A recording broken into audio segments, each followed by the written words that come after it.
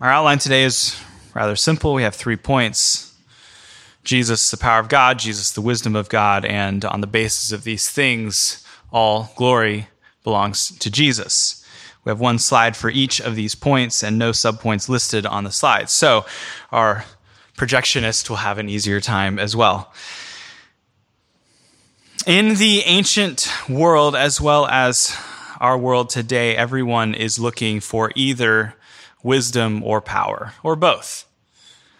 Our text points how the Greeks are seeking after wisdom, the Jews are seeking after power. If you look in New York City, you see that in a microcosm. You see the world pursuing wisdom and pursuing power, pursuing gurus and teachers and philosophies and ways of life and answers to their questions on the one hand. And then on the other hand, you see people who are just seeking practical answers. I don't really care about the philosophy. I don't care about the behind the scenes stuff. I just want to know what works, what can help me with my problems. And so that current problem is the same as the ancient problem, which is this matter of power and wisdom. Our text teaches us that Jesus is the power of God and the wisdom of God. So this brings us into our first point, point number 1. Jesus is the power of God. Now, in case I misspeak or get my verbiage jumbled up, let me just say up front that there is a synecdoche going on here, and that is where you use a part for the whole. So our text refers to the cross being certain things. For example, look in verse 17. For Christ did not send me to baptize, but to preach the gospel, not with words of wisdom, lest the cross of Christ should be made of no effect. The cross of Christ is not referring to the piece of wood. It's referring to the concept of the death of Christ.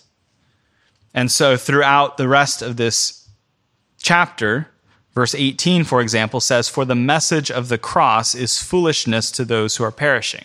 The message of the cross is not exclusive. Well, it's not, first off, referring to the wood at all. It's not about the piece of wood. And it's also not just talking about his death, but it is the entire act of the substitution of Christ in the place of sinners. So it's both the pouring out of the wrath of God on him, his death, his resurrection. That whole cross scenario is what is being referred to, and that's why I'm alluding to the synecdoche where you use part for the whole, so that we could say you preach the cross, you preach Christ. You preach Christ, you preach the cross, and you can use those terms interchangeably, and I will, especially when I'm thinking about other elements of the message while speaking about that at the same time. Spurgeon very famously said that he could count at least 12 different thoughts going through his mind at the same time while preaching. I cannot do 12, but I often have 2. So, Jesus, the cross, Jesus, parentheses, the cross is the power of God. Verse 18. The message of the cross is foolishness to those who are perishing, but to us who are being saved, it is the power of God. For it is written, I will destroy the wisdom of the wise and bring to nothing the understanding of the prudent. So, the crucifixion.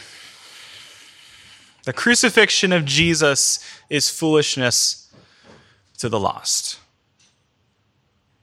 You might hear people say, I like Jesus.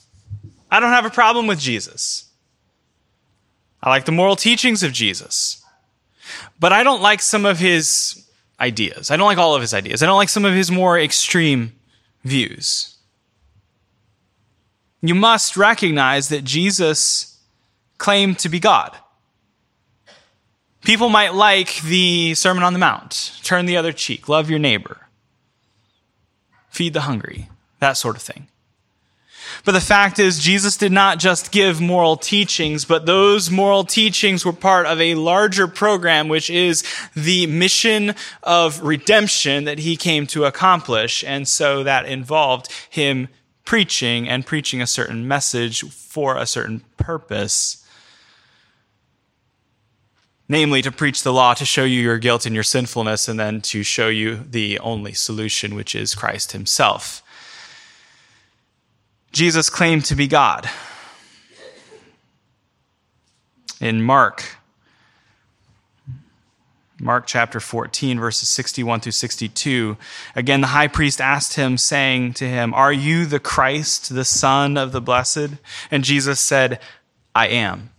That word "I am" is the famous "I am that I am" from the Old Testament. In Greek, it's ego, eimi. It's a very, very famous, very powerful reference to the eternally existent one, the God of Abraham, Isaac, and Jacob, Yahweh himself. Jesus says, ego eimi. He says, "I am." And you will see the Son of Man himself, which is another divine name from Daniel chapter 7. The Son of Man does not refer to his humanity, but refers to his divinity. The Son of Man sitting at the right hand of the power and coming with the clouds of heaven. This is an explicit claim to divinity. This is also the reason why in the verses that follow, they pick up rocks to stone him to death. Because they recognize this claim to divinity, this claim to deity, and if it's not so, and they don't believe it is, that's blasphemy. Why? Because he claimed to be God. So Jesus claims to be God. People like the moral teachings of Jesus, but they don't like his claim to divinity.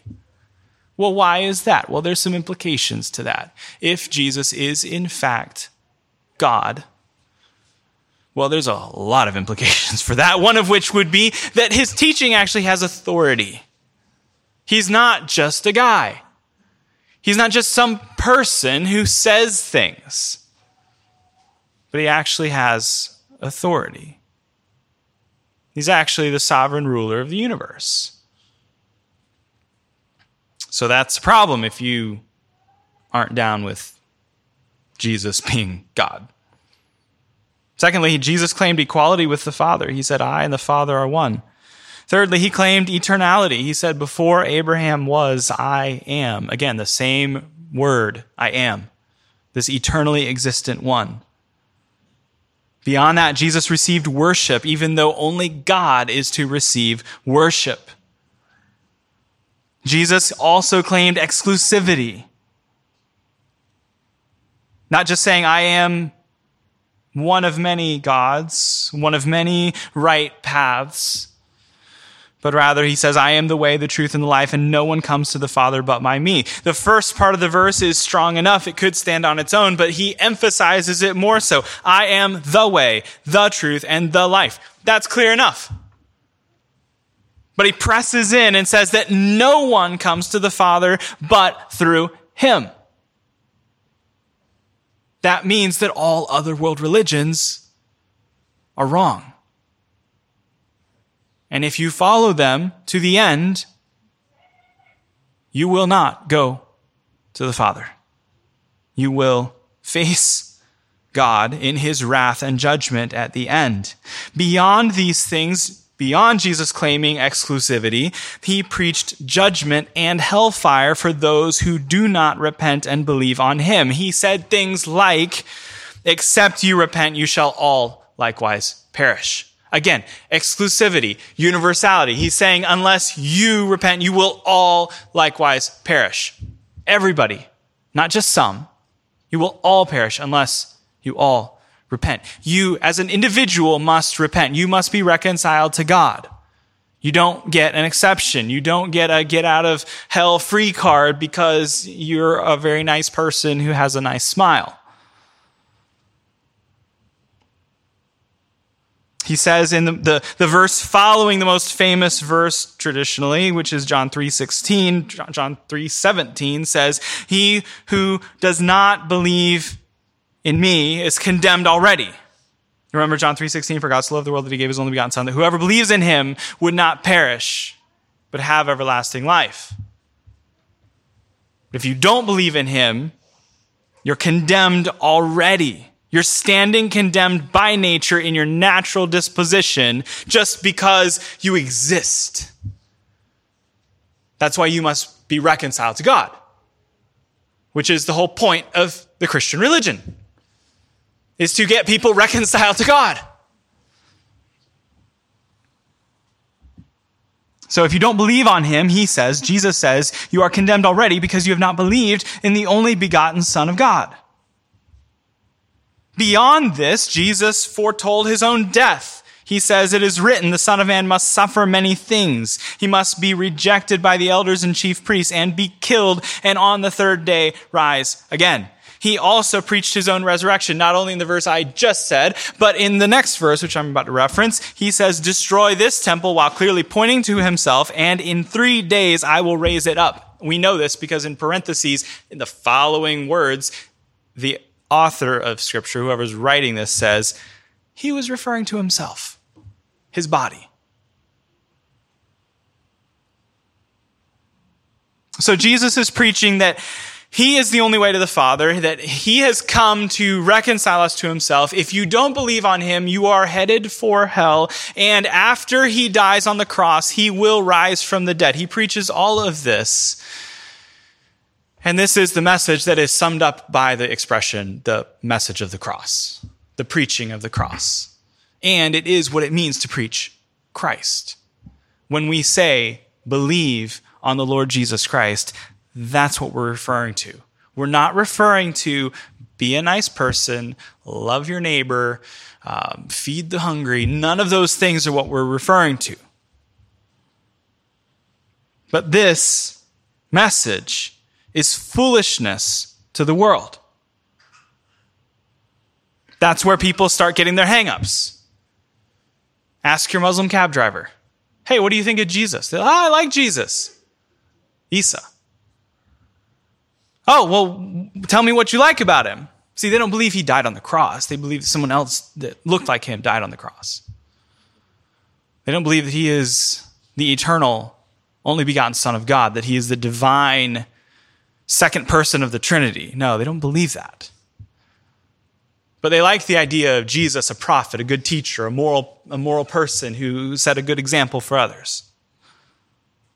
It is the same in any alternate religion. They like certain things about Jesus, but they don't like Jesus for who he is. So the preaching of the cross is foolishness to those who are perishing, but for us who are being saved, it is the power of God. This word being saved, we must reference here, being saved. Salvation has past, present, and future tenses in the Bible. So those who are saved, who are being saved, and those who will be saved. If you have been saved, you are still currently being saved. And if you are still currently being saved, you will be saved in the end. We refer to this with expressions like justification, which is a once-for-all declarative act of God where he legally, judicially counts us righteous. He imputes the righteousness of Christ onto us and places our sin onto Christ. It's a legal transaction. It's paperwork in heaven that is taken care of for those who are in Christ. So that's justification. But then there's sanctification, which is you being saved in space and time. You becoming more like Jesus. And then there is glorification, which is you will be saved in the end. Notice justification is at the beginning. It's not at the end. Glorification is at the end. If you mix this up, you get some kind of Roman Catholic doctrine like final justification, where at the end you have to see how good you were to see if you're good enough to get in. And evangelicals preach final justification too, but they're not soundly evangelical. So this doctrine of the cross, this preaching of the cross, is foolishness to those who are perishing, but to us who are being saved, it is the power of God. What does that mean practically? Practically, that means the cross is everything for God's people. Remember what Paul said in Romans chapter 1, verse 16. I am not ashamed of the gospel of Christ, for it is the power of God to salvation, to the Jew first and also to the Greek. In other words, the whole world, Jew and Gentile, because that's what makes up all people groups. So the gospel is everything for us. It is the power of God for us who are being saved, and so it compels us to not be ashamed of it because we actually believe it. This brings us into our second point. Our second point is Jesus is the wisdom of God, or the cross is the wisdom of God, which is the large central body of this message. I've put the verse 30 on the screen, but it really goes from verses 19 through 30. For it is written, I will destroy the wisdom of the wise and bring to nothing the understanding of the prudent. Where is the wise? Where is the scribe? Where is the disputer of this age? Has not God made foolish the wisdom of this world? For since in the wisdom of God, the world through wisdom did not know God, it pleased God through the foolishness of the message preached to save those who believe. For Jews request a sign and Greeks seek after wisdom, but we preach Christ crucified. To the Jews a stumbling block, and to the Greeks foolishness, but to those who are called, both Jews and Greeks, Christ, the power of God and the wisdom of God. Because the foolishness of God is wiser than men, and the weakness of God is stronger than men. For you see your calling, brethren, that not many wise according to the flesh, not many mighty, not many noble are called, but God has chosen the foolish things of this world to put to shame the wise, and that God has chosen the weak things of this world to put to shame the things which are mighty. And the base things of this world and the things which are despised God has chosen, and the things which are not, to bring to nothing the things that are, that no flesh should glory in his presence. But of him you are in Christ Jesus, who became for us wisdom from God and righteousness and sanctification and redemption. On this previous point that Jesus is the power of God, leading into Jesus being the wisdom of God, I was talking to a very prominent church planter in the city about 8 years ago, probably. And we were talking about philosophies of church planting and ways of doing ministry and what set of ideas to work with in order to construct a church, basically. And talking about Reformed theology and 9 marks, if you've heard of that, and different philosophies and things. And he said that New Yorkers don't care about your theology. New Yorkers don't care about your pragmatic things. New Yorkers care if you have the power of God on your life. And I was like, oh, interesting. Now, no surprise, this man is charismatic. But here's the thing. What is an outpouring of the Holy Spirit? What is the work of the Holy Spirit? When the Holy Spirit comes, what does he do? What does it look like? We have the answer to that in the Bible. The Bible says, and when he, the Holy Spirit, comes, he will glorify me. So that's the reason why theologians call the Holy Spirit the silent member of the Trinity. He doesn't shine the spotlight on himself. He shines the spotlight on Christ. So what does the power of God, the power of the Holy Spirit look like? It doesn't look like a manifestation of the Spirit. It looks like the glory of Christ. So where you see Christ being preached and Christ being lifted up and Christ being elevated, that's a manifestation of the power of the Holy Spirit. That is literally the work of the Spirit. That's what the Holy Spirit does. That's an extra thing that I just thought of. So let's go. Keep moving. Point 2. Jesus, the cross, is the wisdom of God. What is the wisdom of the wise? Verse 19, I will destroy the wisdom of the wise and bring to nothing the understanding of the prudent. So this is the problem of people who like to think. There are the people who like to experience, and there are people who like to think. And the people who like to think are trying to solve the world's biggest questions.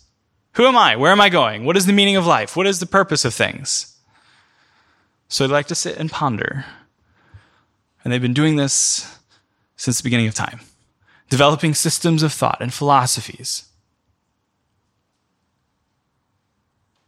The scripture says, I will destroy the wisdom of the wise and bring to nothing the understanding of the prudent. Who are the wise in our world today? Well, it depends on who you are, who you view as wise. A lot of conservatives and conservative secular people like guys like Jordan Peterson. He's a philosopher. He has a lot of answers to things, or at least he paces back and forth, postulating things.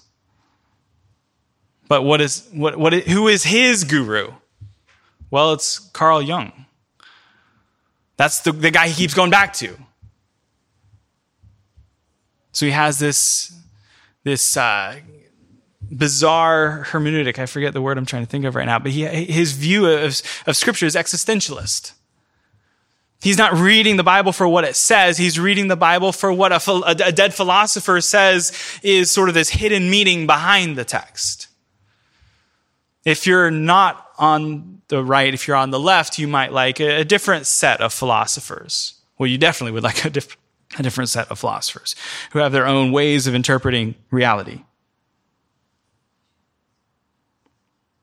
Our text says, I will destroy the wisdom of the wise and bring to nothing the understanding of the prudent. Where is the wise? Where is the scribe? Where is the disputer of this age? Now, we have something better than these things. Where do we get wisdom from? We get it ultimately from God. And we have the revelation from God, the revelation of God. So we speak broadly in theology of two types of revelation. There is special revelation and general revelation. Special revelation is the Bible. It is God's act of speaking. Special revelation also includes God speaking to the prophets. Think Old Testament, like Amos or Isaiah. God gives special revelation to them. They write it down, and then that's preserved for us today, and we have the Bible. There's Jesus' words. Special revelation. But beyond that, there's also general revelation. General revelation is truth about God that is revealed in the light of nature, such as the knowledge of God written on the heart or the conscience. The history of providence is available as well, available to all. It's called general revelation, not special revelation, because this is available to all people, not just those who have special access to it, such as one who happens to hold this book in his or her hands. So our Confession of Faith, the 1689, as well as the Westminster, and basically every other Reformed confession, says something like this typically in chapter 1. It says, the Holy Scriptures are the only sufficient, certain, and infallible standard of all saving knowledge, faith, and obedience. The light of nature and the works of creation and providence so clearly demonstrate the goodness, wisdom, and power of God that people are left without excuse. So that's describing special revelation and general revelation. However, these demonstrations are not sufficient to give the knowledge of God and his will that is necessary for salvation. What does Romans 1 teach us about God? It tells us that creation, Psalm 19, it tells us that creation declares the glory of God, that the world that God has made tells us that God exists and that he is powerful. It doesn't tell us how to be saved, but it tells us that God is, and he is powerful, and that means you're in trouble. The confession goes on. Therefore, the Lord was pleased at different times and in various ways to reveal himself and to declare his will to his church, to preserve and propagate the truth better and to establish and comfort the church with greater certainty against the corruption of the flesh and the malice of Satan in the world. The Lord put this revelation completely in writing. Therefore, the Holy Scriptures are absolutely necessary because God's former ways of revealing his will to his people have now ceased. Those subjective mystical feelings that you have, that's not God speaking to you. It could be any number of other things. On its highest possible potential is it could be perhaps God leading you. But you should not say, God spoke to me and told me to do this thing or that thing. Why? Well, if we just counted those and logged those, if you took an honest and wrote down an honest journal of these things, you would find that many, many, many of them end up being false. So things that you think God told you, God told me that I'm supposed to marry this person. Well, it doesn't end up happening. So then what was it? It wasn't God.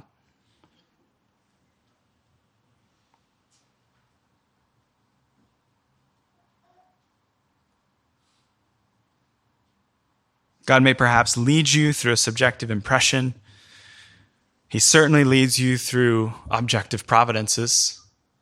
You're trying to go to church this morning, you step out of your house and you can't go because the cops say, sorry, this is all blocked. And you say, is there another way? And they say, no. Well, guess what? That means God stopped you from going today because there is no way forward. But you read God's providence backwards. You look at it after it's happened and see, okay, this is what God did. So we have general revelation and special revelation. The cross is the ultimate wisdom of God. The cross is not the wisdom of this world. The cross is the wisdom of God, and the cross is not the wisdom of this world. The wisdom of this world is not the wisdom of God. The cross is not the wisdom of this world.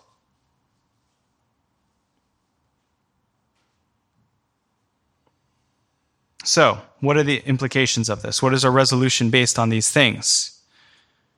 If, verse 18 says, the message of the cross is foolishness to those who are perishing, but to us who are being saved, it is the power of God. It is the wisdom of God. What should we do on that basis? Well, we should preach the cross, because that's the power and the wisdom.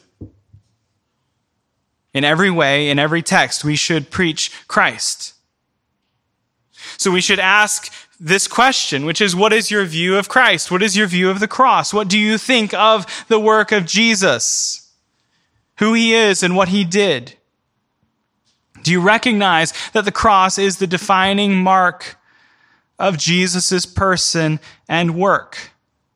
That all those passages of the entire Bible are all leading to or pointing to or in some way referencing or getting to Jesus. So as we said in point 1, do you like the moral teachings of Jesus, but you despise his bloody cross? Do you like the idea of turning the other cheek, but you reject the doctrine of penal substitutionary atonement? It is important for you to recognize that every step that Jesus took in his life was for a certain purpose. And that purpose is described in verses like Luke 9:51, which say that he set his face towards Jerusalem.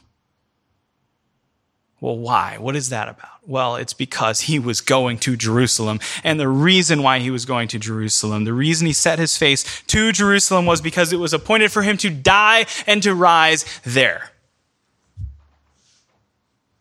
So every diaper change of Jesus as an infant was for the purpose of him someday going to the cross. Every meal that he ate as a toddler, as a 5-year-old, as a 10-year-old, as a teenager, all of those things were for that purpose of eventually getting to that place at age 33 where he would die. Every one of Jesus' miracles and sermons and actions, everything he ever did, was designed for this purpose, to lead to that end. It was for the purpose of verifying himself as the Messiah, to fulfill his role required and stated beforehand by biblical prophecy. This is the wisdom of God, the preaching of Christ, the preaching of the cross, and this is the foolishness of the world, or that the world views as foolishness. The foolishness of the cross does not make sense compared to worldly wisdom. How do worldly wise people think in terms of conquest? If you're going to do a thing, you're going to release a product, you're going to spread a message, you're going to build a brand, how are you going to do that? The cross doesn't make sense. How are you going to spread a religion? The cross doesn't make sense. What does make sense? Well, a lot of things make more sense than the cross, such as the sword. We conquer through threats, through intimidation, through armies, through weapons. Jihad makes much more sense than the cross. Like, you're gonna die? No. No, you convert or I'll kill you. That's the way worldly wisdom thinks. Political pressure makes more sense. You convert or else I'll take away your ability to vote. You convert or else I'll raise your taxes. You convert or else I'll make you an outcast in society. That makes more sense than saying, hey, our God was crucified for his enemies. What else makes more sense than the cross? Well, activism makes more sense. Agitation makes more sense. Rioting in the streets, throwing bricks through buildings, intimidating business owners to get them to write a pledge of allegiance to you in spray paint on the front of their building in hopes that you won't torch their business, such as Black Lives Matter. That makes more sense than the cross. What else makes more sense than the cross? Well, money. Fundraising makes more sense. Hey, if we're going to do this thing, all we need is several $billion. And then we can buy everything. We could pay people to spread this message, whether or not they believe in it. We can hire protesters. We can just make this thing happen with money. What else makes more sense than the cross? Well, mass media campaigns make a lot more sense than the cross. We'll just rebrand Jesus. We'll rebrand the Christian religion. We'll revoice it, if you will. We'll tell people, hey, Jesus gets you. He gets us. Isn't that nice? He accepts you just as you are. With no concern for whether or not you have him, but just know you're all good. You're a beautiful snowflake as you are. And Jesus understands. Beyond mass media campaigns, we also have popularity contests. Well, what would really make sense to convert a lot of people to our cause? Well, let's get some professional athletes to start wearing our brands. Let's get some celebrities to start wearing our clothes. Let's get pictures of them wearing our brands and our clothes and all those things. We'll put them on billboards. And so if we could just get Justin Bieber to become a Christian, and then we'll put pictures of him on billboards with words like, I'm a Christian, so you can be too. That makes more sense. Books like How to Win Friends and Influence People make more sense. Flattery makes more sense than the cross. Praising people, affirming people, complimenting them in ways that, you try to make it sound real. Charm makes more sense. Physical beauty makes more sense. Hey, we're looking for a certain type of person that has a certain look because we want our brand, our religion to have this aesthetically pleasing look as far as the facial structures of the people that we allow on stage. That makes more sense than a bloody cross. A Savior whose face was so marred it was beyond human recognition. What else makes more sense than the cross? Well, strong leadership makes more sense. And strong leadership does make more sense. You need strong leaders. You need visionary leaders who can cast vision and compel people through their powerful oratory, through their rhetoric, through their speech. And that's what this whole paragraph is about. Because the Greeks loved that sort of thing. They loved the powerful, dynamic speakers. I once heard a chapel speaker in seminary, I think it was 2016 probably. He was, in every sense of the word, he was a pulpiteer. A pulpiteer is sort of an older expression used for someone who's a powerful preacher. And after that sermon from this person, I was really hyped up. And I went and told one of my friends, hey, you got to hear the sermon. It was incredible. And he's like, oh, what was it about? And I paused like a deer caught in the headlights because, frankly, I have no idea what it was about. I don't remember a thing the guy said except that it was powerful. It had the high highs and the low lows and the pausing and the spacing and the timing, the phraseology and the parallelism and the structure of the sermon. And it was compelling, but I don't have a clue what he actually said. And I think I even took notes. What makes sense in the mind of the world? Well, powerful oratory is a good thing to do. But in human wisdom, what doesn't make sense is the idea of the cross. That your powerful leader is not going to actually look very good. There's nothing beautiful about him. He's going to grow up in a humble, small town that's not regarded as an important place. He's going to pick up a ragtag band of followers from every sort of profession. And he's going to die on the cross, the most brutal, barbaric, horrible way of death, reserved only for the worst of the worst. That doesn't make sense. The world views that as foolishness. But for us who are being saved, it is the power of God, it is the wisdom of God. So if you would seek out help, you're looking for wisdom, and you want to seek the wisdom of this world, I would ask you, have you considered the wisdom from God first? There's more confusion today, as in like March 19th, 2023, around the concepts of the sufficiency of Scripture and sola scriptura and all of those types of words. There's more confusion around those categories today than there has ever been in my last 15 to 20 years of thinking about theology. These doctrines do not, sola scriptura is not solo scriptura.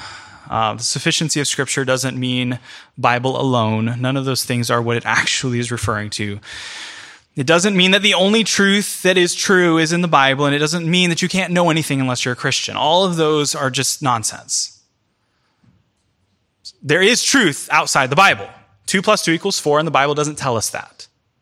But God owns that truth because that comes from general revelation. That comes from the correspondence theory of truth. Truth is that which pertains to reality.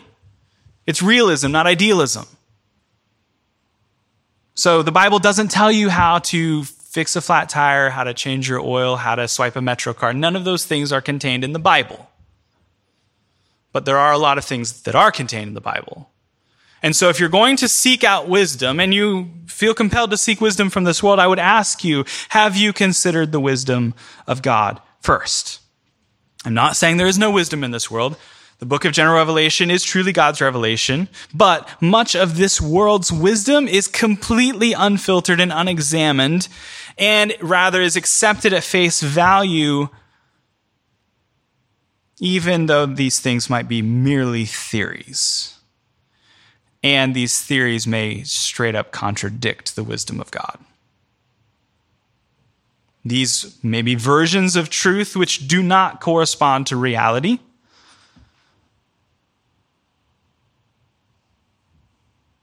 But instead, truth does correspond to reality.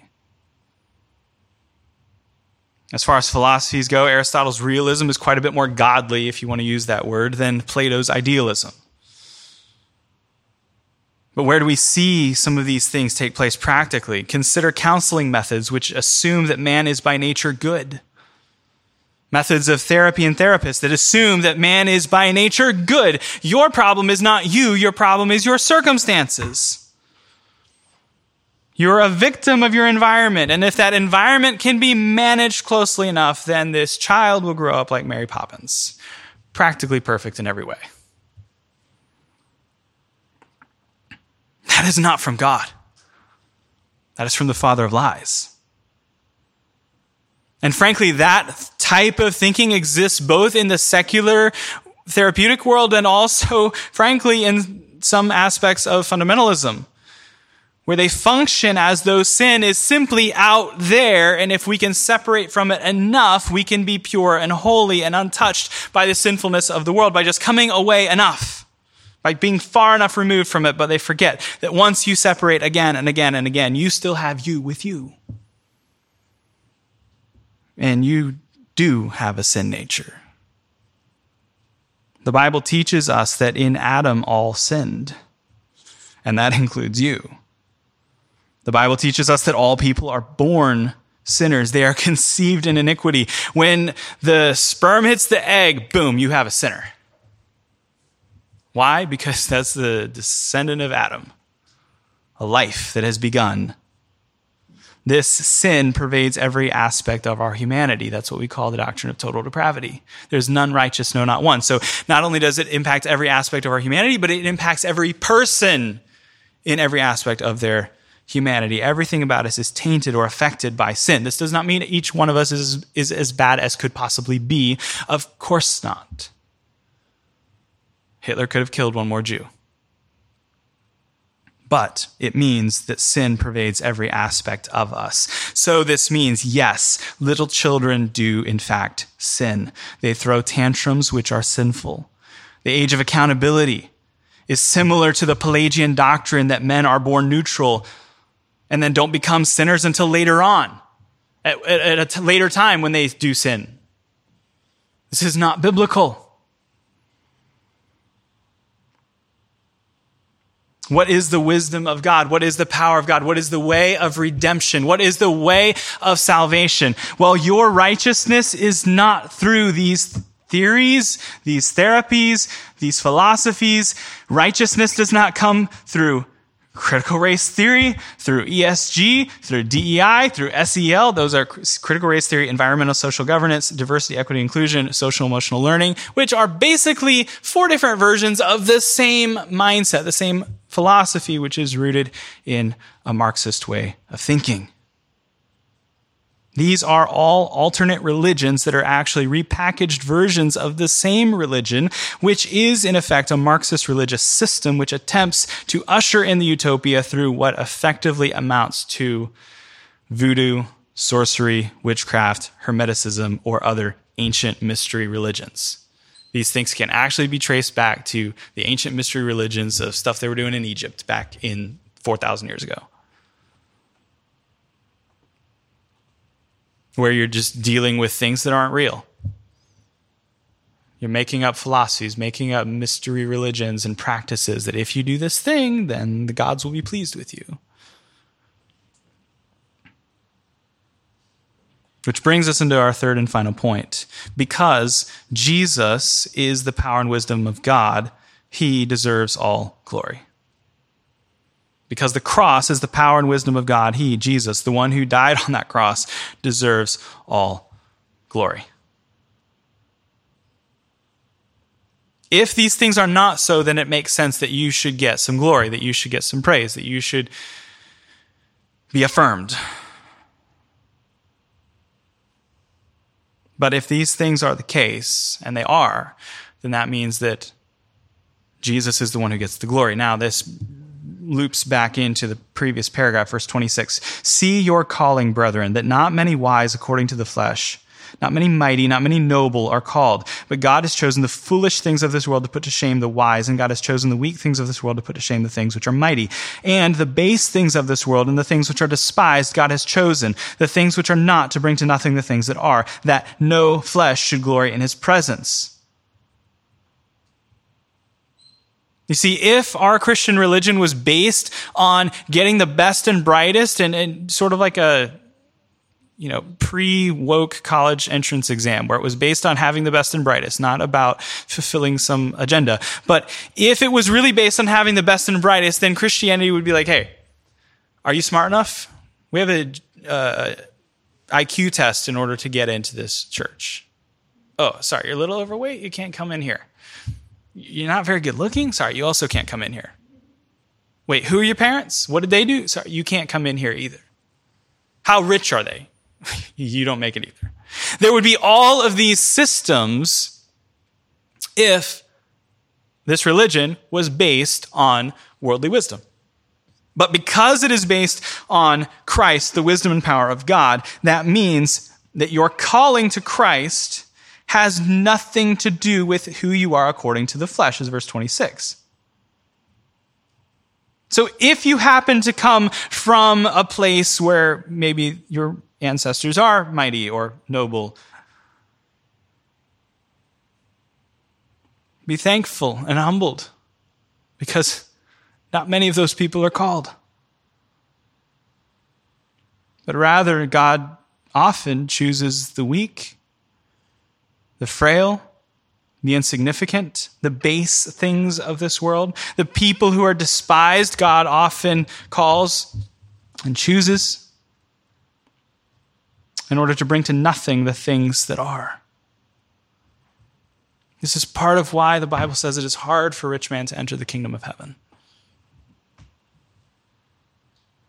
And by hard, he means impossible.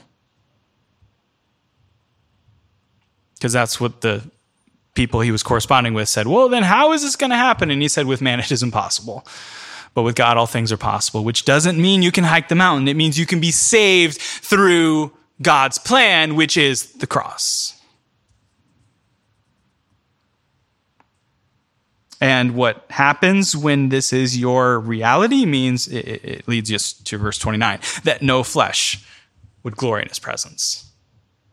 So when you come before him, you are in the presence of God, and you are granted access to heaven, you're not the one getting the praise.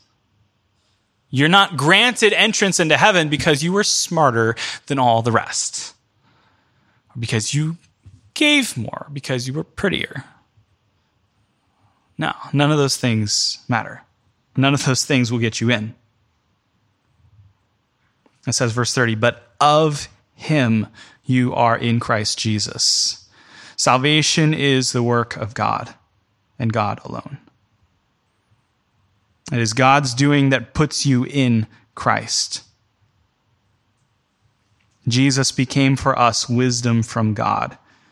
Jesus went from being, in your mind, in salvation, Jesus goes from being just another person, just another mark on a timeline of history. Jesus goes from that, which is relatively insignificant, going from that to the wisdom from God. Jesus being the wisdom of God, Jesus being your righteousness, Jesus being your sanctification as well, Jesus being your redemption. And what is the point of all of this? The point of all of this is that it is written, he who glories, let him glory in the Lord. The idea of a proud Christian, a proud reformed Christian, these are all contradictions in terms.